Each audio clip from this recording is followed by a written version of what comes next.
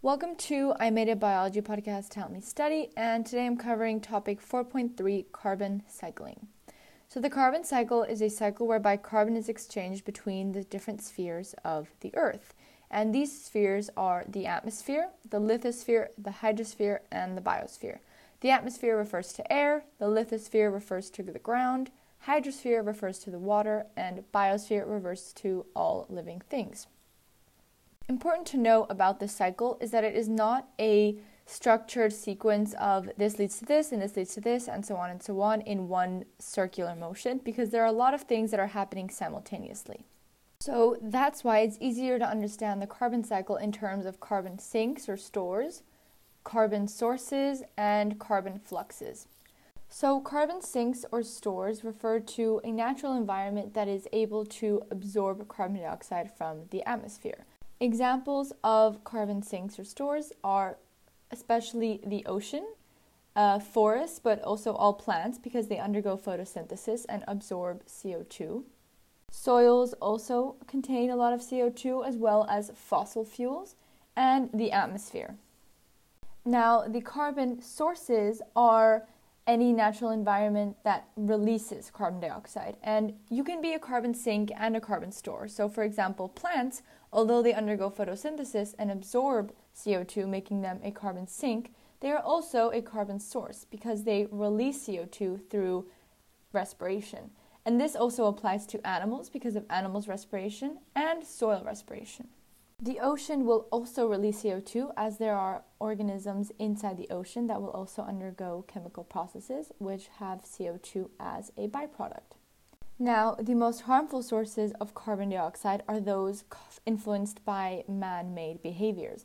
So, for example, the burning of fossil fuels released either from factories or from transport engines or other things of this sort also release a lot of CO2 into the atmosphere, which is different from the natural processes because they're not absorbing it as well.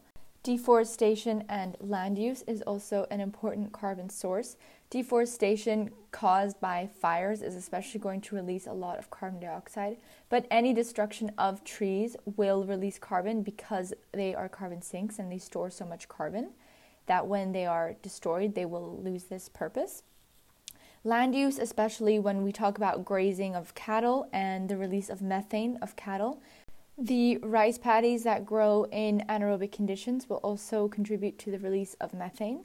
So the presence of any methanogens, which are archaean microorganisms that produce methane as a metabolic byproduct in these anaerobic conditions, they will all contribute to the release of methane into the atmosphere and therefore a release of carbon. So they will all act as carbon sources.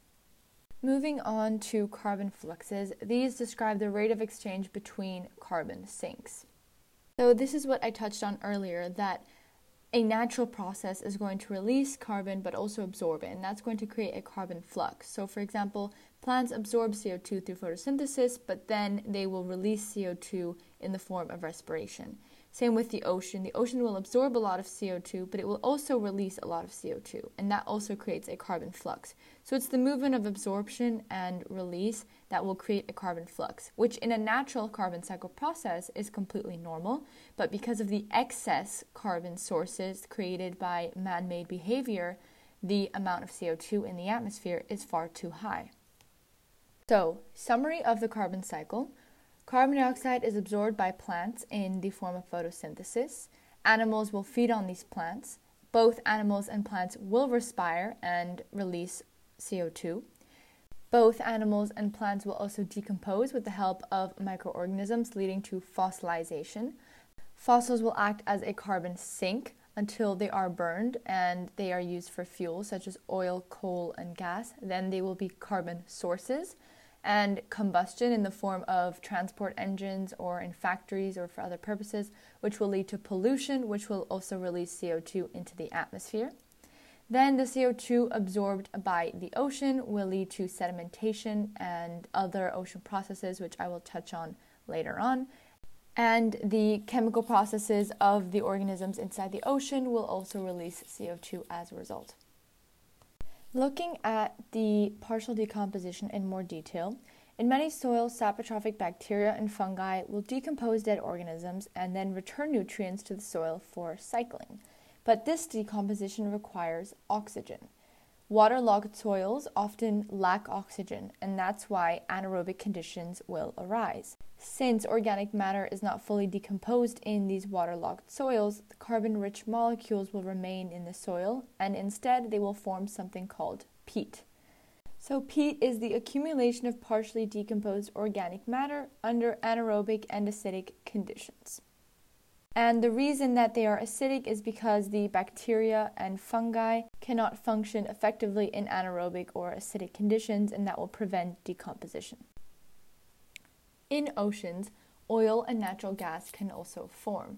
This is because they form as a result of the decay of marine organisms on the ocean floor. Sediments such as clay and mud will be deposited on top of the organic matter, such as a decaying organism, and they will create anoxic conditions that prevent the decomposition. So instead of the organism decomposing, hydrocarbons will form, and these will become oil and gas, which then can be sourced out of the rock and accumulate in porous rocks such as sandstones. So this is why they are sourced with drilling into the ground. Moving on to the aquatic conversions. So this is about how carbon dioxide dissolves in the water and what happens to it as a result. So carbon dioxide will dissolve in the water, and some of it will remain a dissolved gas. However, some of it will also combine with water to form carbonic acid.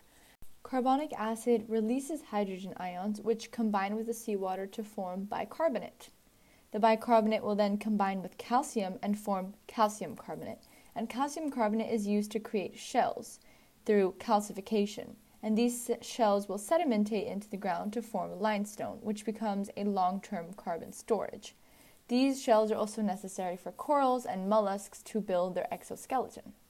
So when these organisms die and settle to the sea floor, their hard components, made from the calcification process, will also become fossilized into that limestone. One last note in this topic is about methane. So methane is released into the atmosphere as a result of the anaerobic conditions, but it only persists there for around a decade. And methane will be naturally oxidized to form carbon dioxide in water after a certain amount of time of being released. So this is why the methane levels in the atmosphere aren't very large, although there is a lot of methane that is released into the atmosphere. It's also important to remember how much more effective methane is as a greenhouse gas in the atmosphere than carbon dioxide. So that wraps up the understandings of topic 4.3, and I will see you in the next topic.